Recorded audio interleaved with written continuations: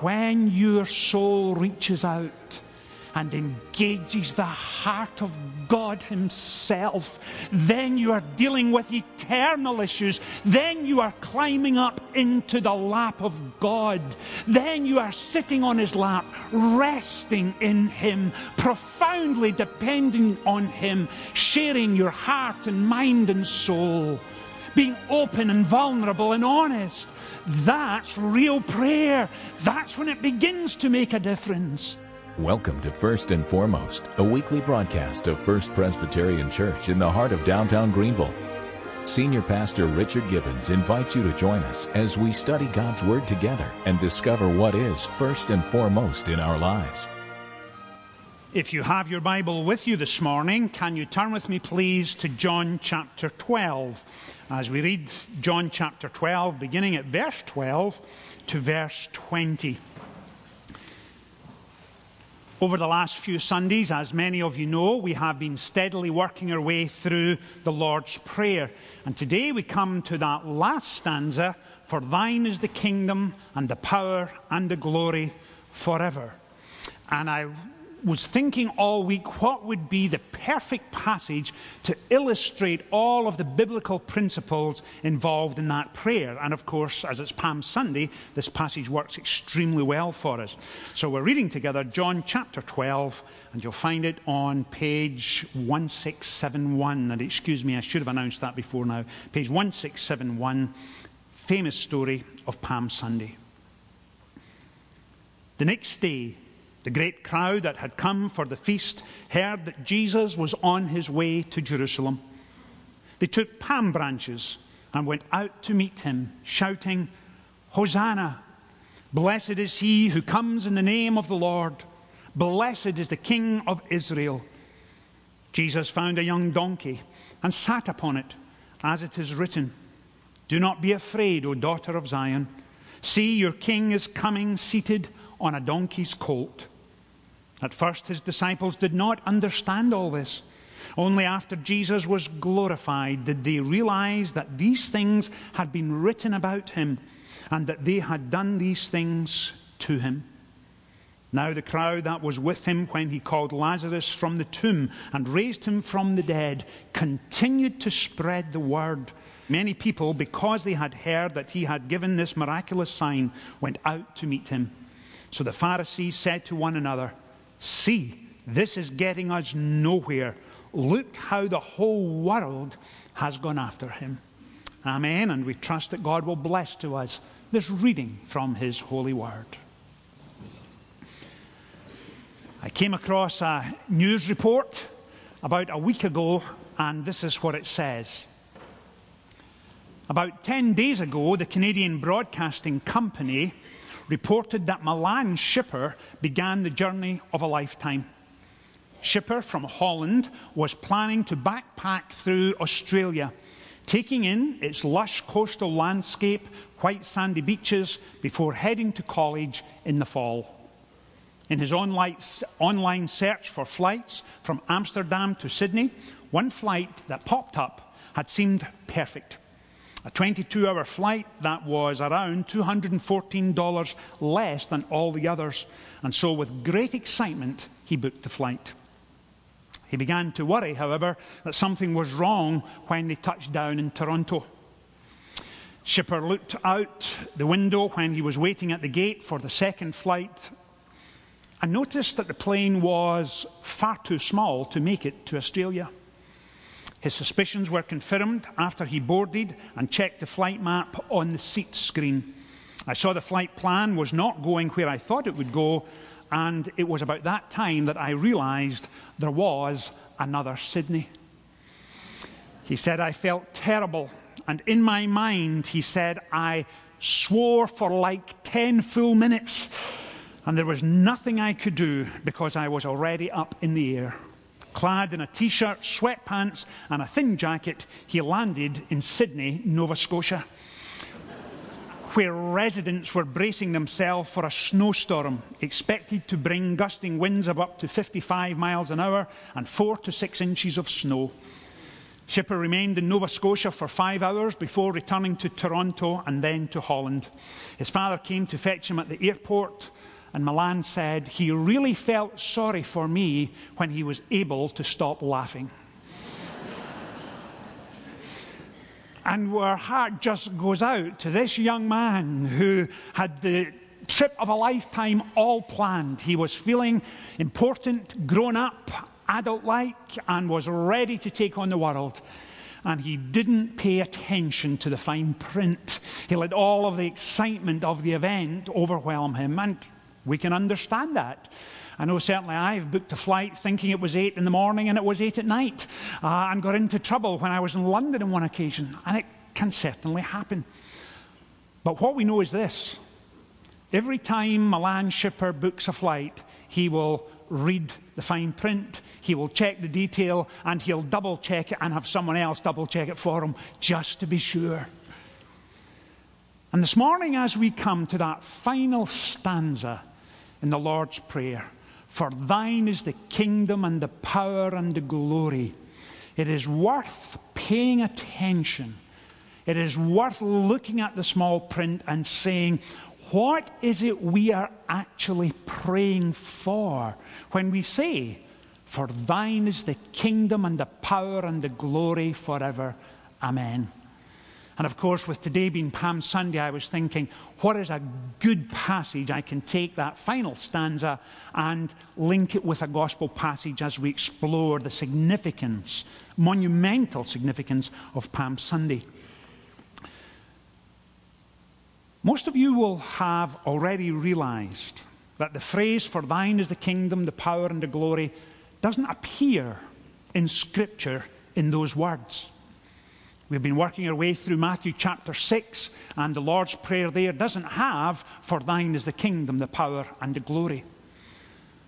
The earliest manuscripts we have in Matthew's Gospel don't have those words in there.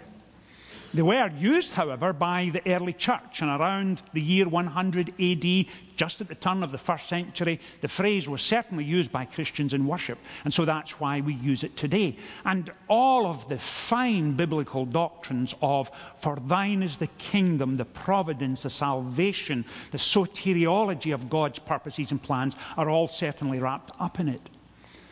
And so this morning, as we come to Palm Sunday and try and marry in some ways those two thoughts together, we have a problem. And here is our problem. And our problem is that we know Palm Sunday so well. Most of us, I think, smiled and rejoiced at the children this morning when they came in with their branches and we were celebrating Palm Sunday and all that's taking place in this last week of the life of Christ. And it's moving. But because we know it so well, we may be in danger of missing the eternal significance of what took place. And this morning, that's why we've gone to John's Gospel. John's Gospel is different from Matthew, Mark, and Luke. John's Gospel separates into 2 units. Verses 2 to 12 focus on the first 3 years of Jesus' ministry in Upper Galilee.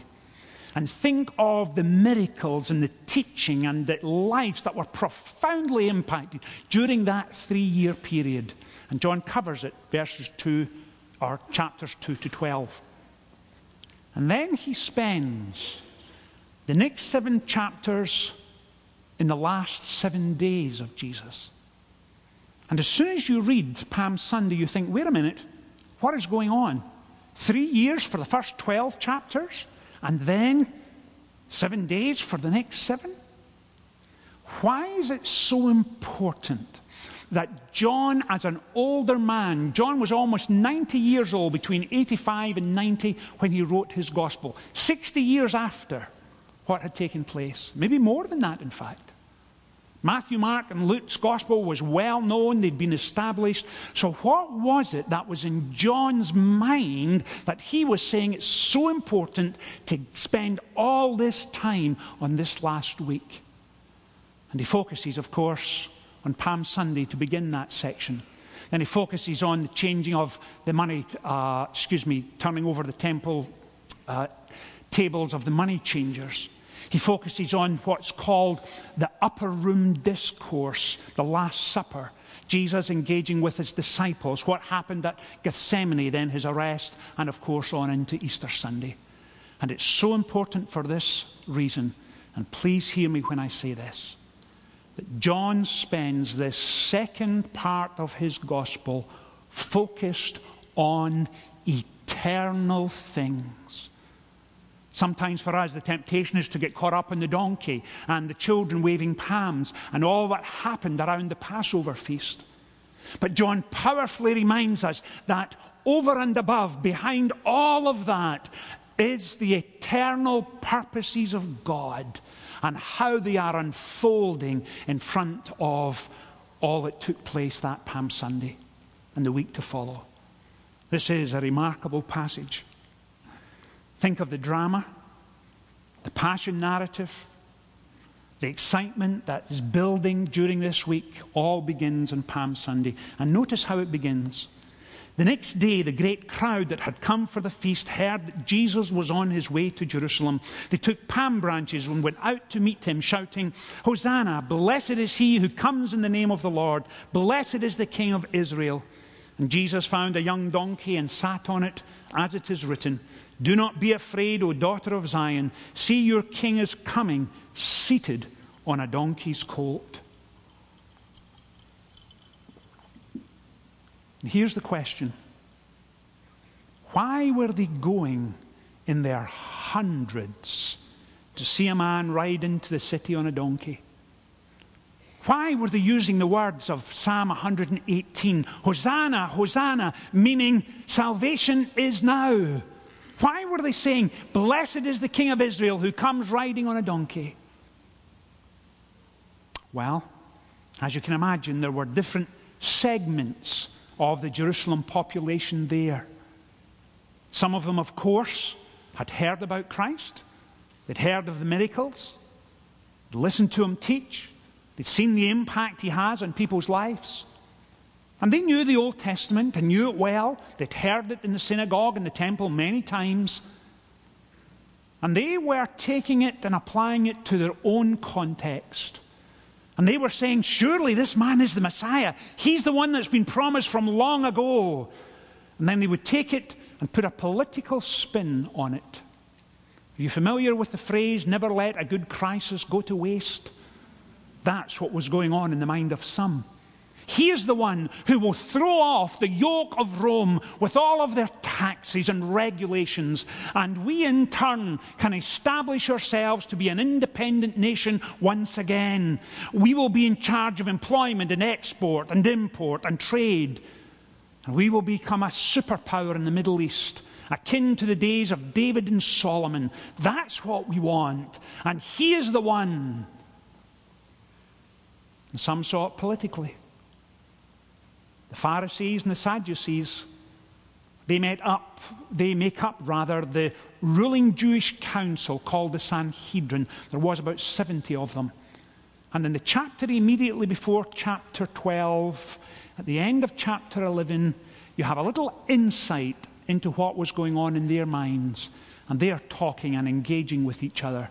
And they say, this is getting out of hand. We can no longer control him. Look at it, miracle after miracle after miracle. Think of his teaching, the impact he is having. People are flocking to hear him. And if the Romans get wind of this, they will come and crush this. And they will blame us because he's a rabbi, he's a religious leader, and we will be out of power and influence and will no longer have authority here in Jerusalem. It has to stop. And in fact, Caiaphas says these words, the high priest that year. And in typical of what's called Johannine writing, Caiaphas says this, unknowing or not fully recognizing and knowing what he says this, is it not better for one man to die than the entire nation to suffer? And that's typical of John. He gives you a phrase that has a multiplicity of theological meanings to it. Is it not better that one man should die than have the nation suffer?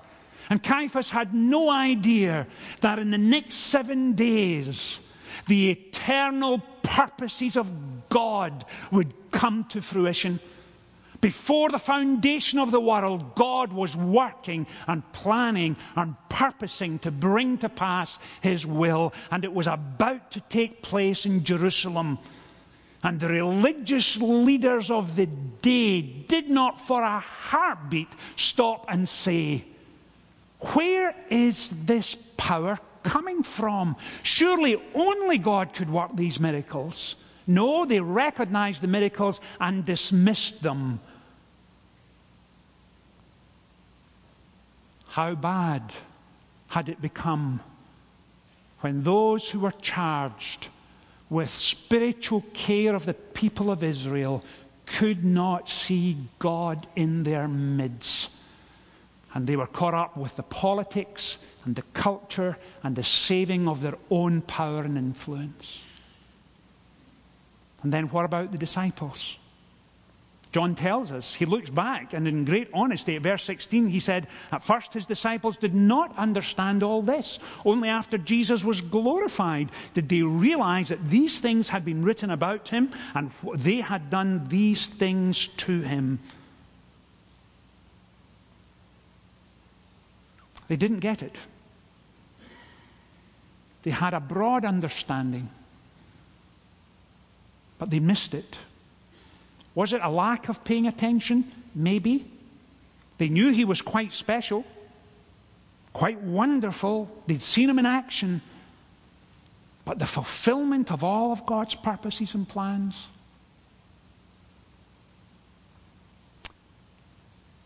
And then there's another unknown element, and it's this. In chapter 11, Lazarus, Jesus' closest friends, certainly one of his closest friends, had died. Sisters were Mary and Martha. You're very familiar with the story. They lived in Bethpage, which is about 2 miles outside of Jerusalem. It's right beside Bethany and Bethpage. They are together 2 small villages. And Lazarus had been in the tomb 3 days when Jesus brought him back to life. And can you imagine the impact that had on those 2 villages? Can you imagine when Jesus stood there and said, "Lazarus, come forth," and the creative, re-energizing, renewing, life-giving power and authority was right there in the words of Christ, and Lazarus came back to life. And all over the area people were saying, "Did you know? Did you hear? My cousin was there. His wife was there. They saw it." And people were now flocking in their hundreds and thousands to get a glimpse of what God was doing.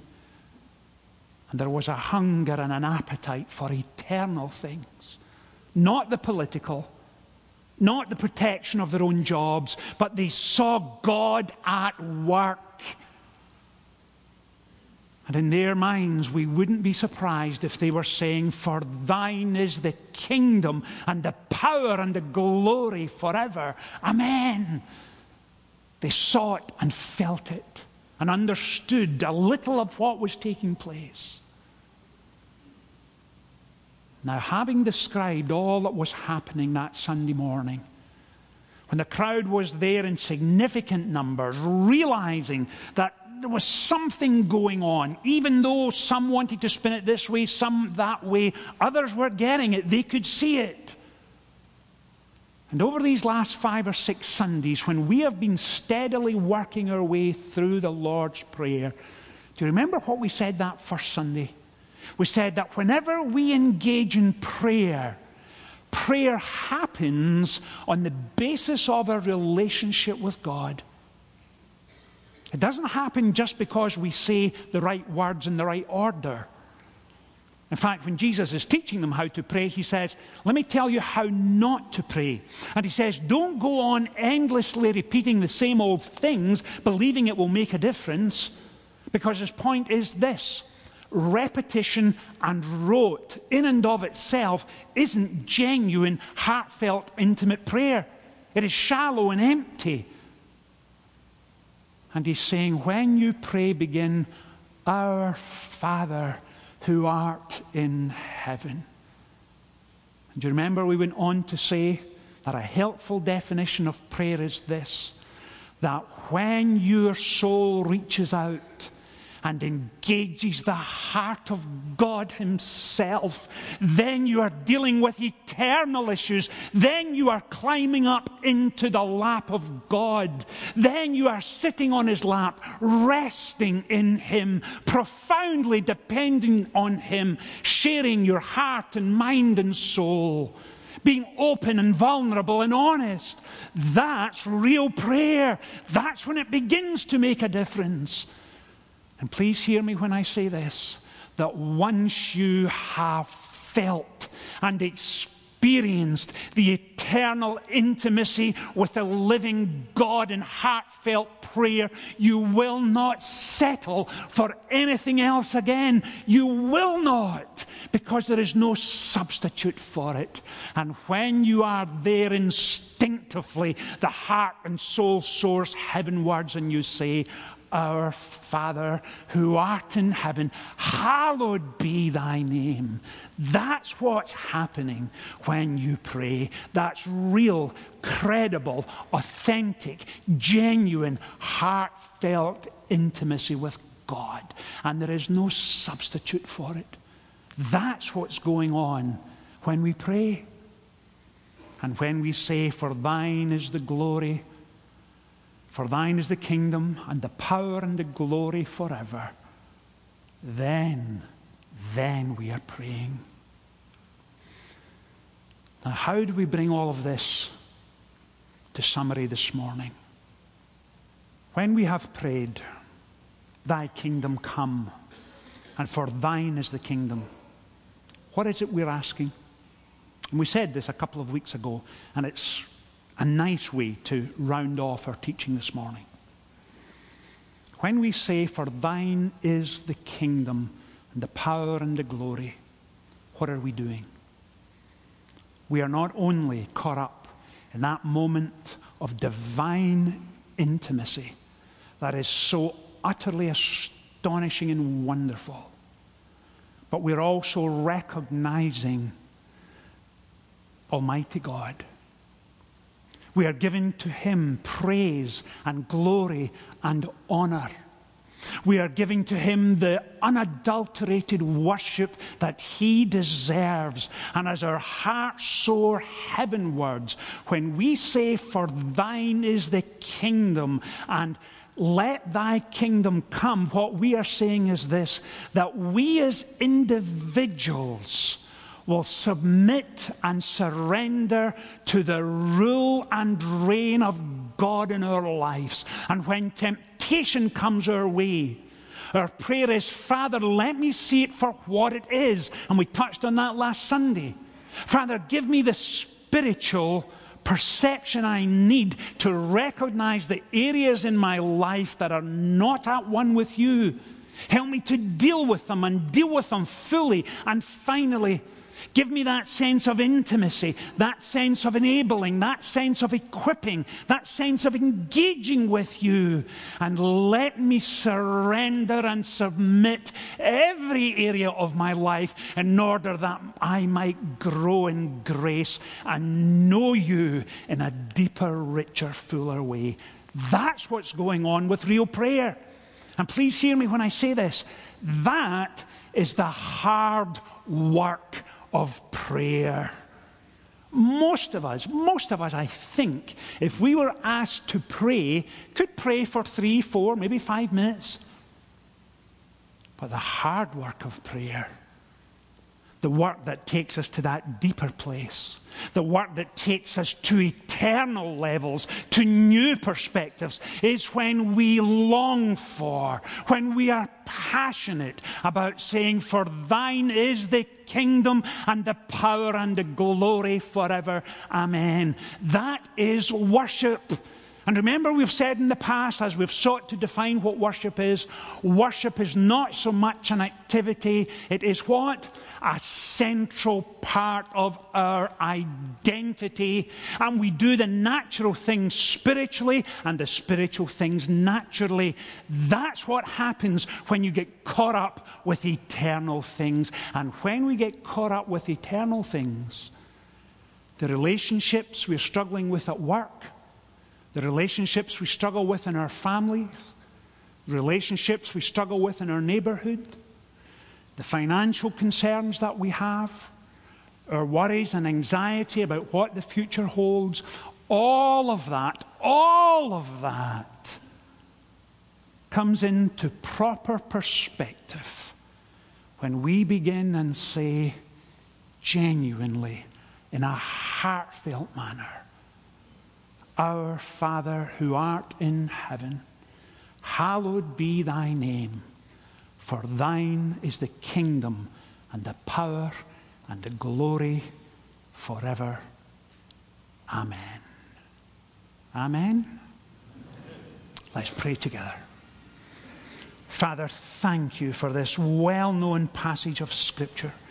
And thank you that today it speaks to us and calls us to eternal things, to go deeper in our faith, in the recognition of your incredible, astonishing, outlandish love for us.